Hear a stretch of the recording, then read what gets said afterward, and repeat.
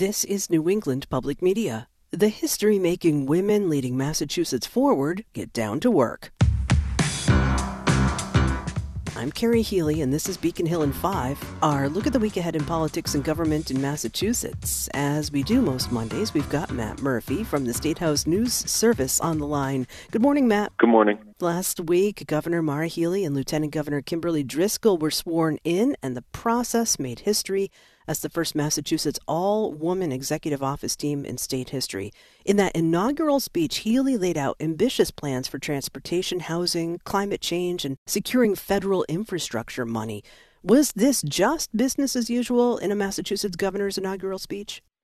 No, I don't think it was. I think, obviously the historic nature of swearing in of Governor Healey and Lieutenant Governor Driscoll was really the focus of the day. I think a lot of people coming into this inauguration were thinking that they were going to hear Governor Healey reflect on her historic win and speak in sort of aspirational tones about the challenges facing Massachusetts and how she plans to marshal government to meet those challenges. But she did all that, I should say. A lot of that was in her speech, but she also put a lot of specifics on there. And not all of it was new. Of course, some of these things we heard her talk about on the campaign trail, but she did put some definitive timelines and some new ideas on there. We heard her talk about directing her new budget office to identify state-owned land within a year that could be used to build new housing. She talked about funding positions to hire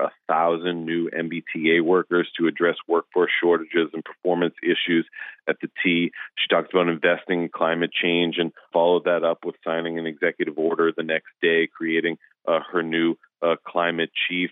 And she talked about the Mass Reconnect program, which we heard her talk about on the campaign trail, but pledging in her first budget to create and fund a program to make community college free for anyone 25 and older who does not yet have a degree. So I think to some degree, we saw her put more specifics on the table than a lot of people were thinking coming into that speech. And it was pretty different from that of neighboring New Hampshire Governor Chris Sununu, I should note. His inaugural speech last week only highlighted his state's past achievements. He delivered no policy proposals. I thought that was interesting. Many lawmakers in attendance at Healey's inaugural seem to embrace those infrastructure initiatives. Could that speech act as, a kind of guide for lawmakers in shaping legislation this session? Sure, it could, though, a lot of these details are going to need to be worked out. I mean, hiring 1,000 new employees will require a significant investment. The governor also promising to put someone in charge very quickly of overseeing safety inspections at the T and doing a top-to-bottom review of that agency. We know the legislature is keenly interested in this. They're going to be working on this, and they're going to have to all work together to come up with a plan. All eyes for now will be on the governor and her search for a new general manager to lead the T. And we know this is going to be an ongoing issue for this new administration in the first year and probably beyond, and not something that's going to have a quick fix and probably not just one fix. I think we're going to see this be dealt with over the coming years.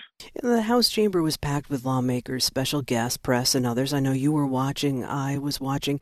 I thought there were some notable points in this ceremony that stood out for me. I was interested in the size and scale of Lieutenant Governor Driscoll's swearing-in Bible as compared to the more petite one that Governor Healey used that apparently was her great-great-grandmother's. Was there anything that you noted at that ceremony?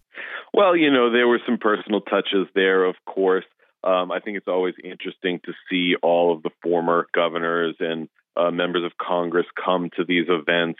I noticed up in the balcony, former Attorney General Martha Coakley was there sitting with her former running mate, Steve Kerrigan.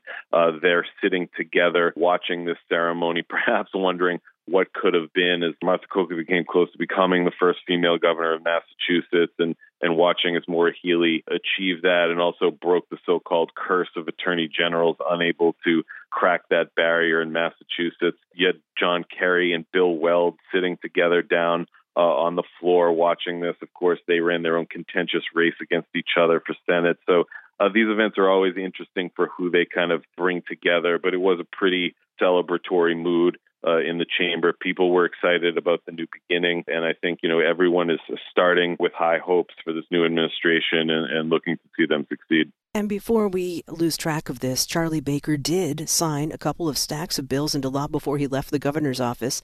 Are there any new laws to take note of among those that passed? You've got about 30 seconds. Yeah, there was obviously a stack, a lot of those local bills, but the governor did, before he left, he signed that road safety bill that we've talked about, the one creating new guidelines for drivers to ensure the safety of pedestrians and cyclists on the road, giving them ample clearance when passing them on the shoulder. The governor also signed an expansion of Medicare coverage for postpartum care and also a so-called Bill of Rights for foster parents. These were just a couple of the bills that made it across the finish line in the final day of the session. Matt Murphy is a reporter with the State House News Service in Boston. Matt, thanks as always. Thank you. This is Beacon Hill in 5, our weekly check-in at the State House. You can subscribe to this podcast and others from New England Public Media at our website, nepm.org/podcast hub. This is New England Public Media.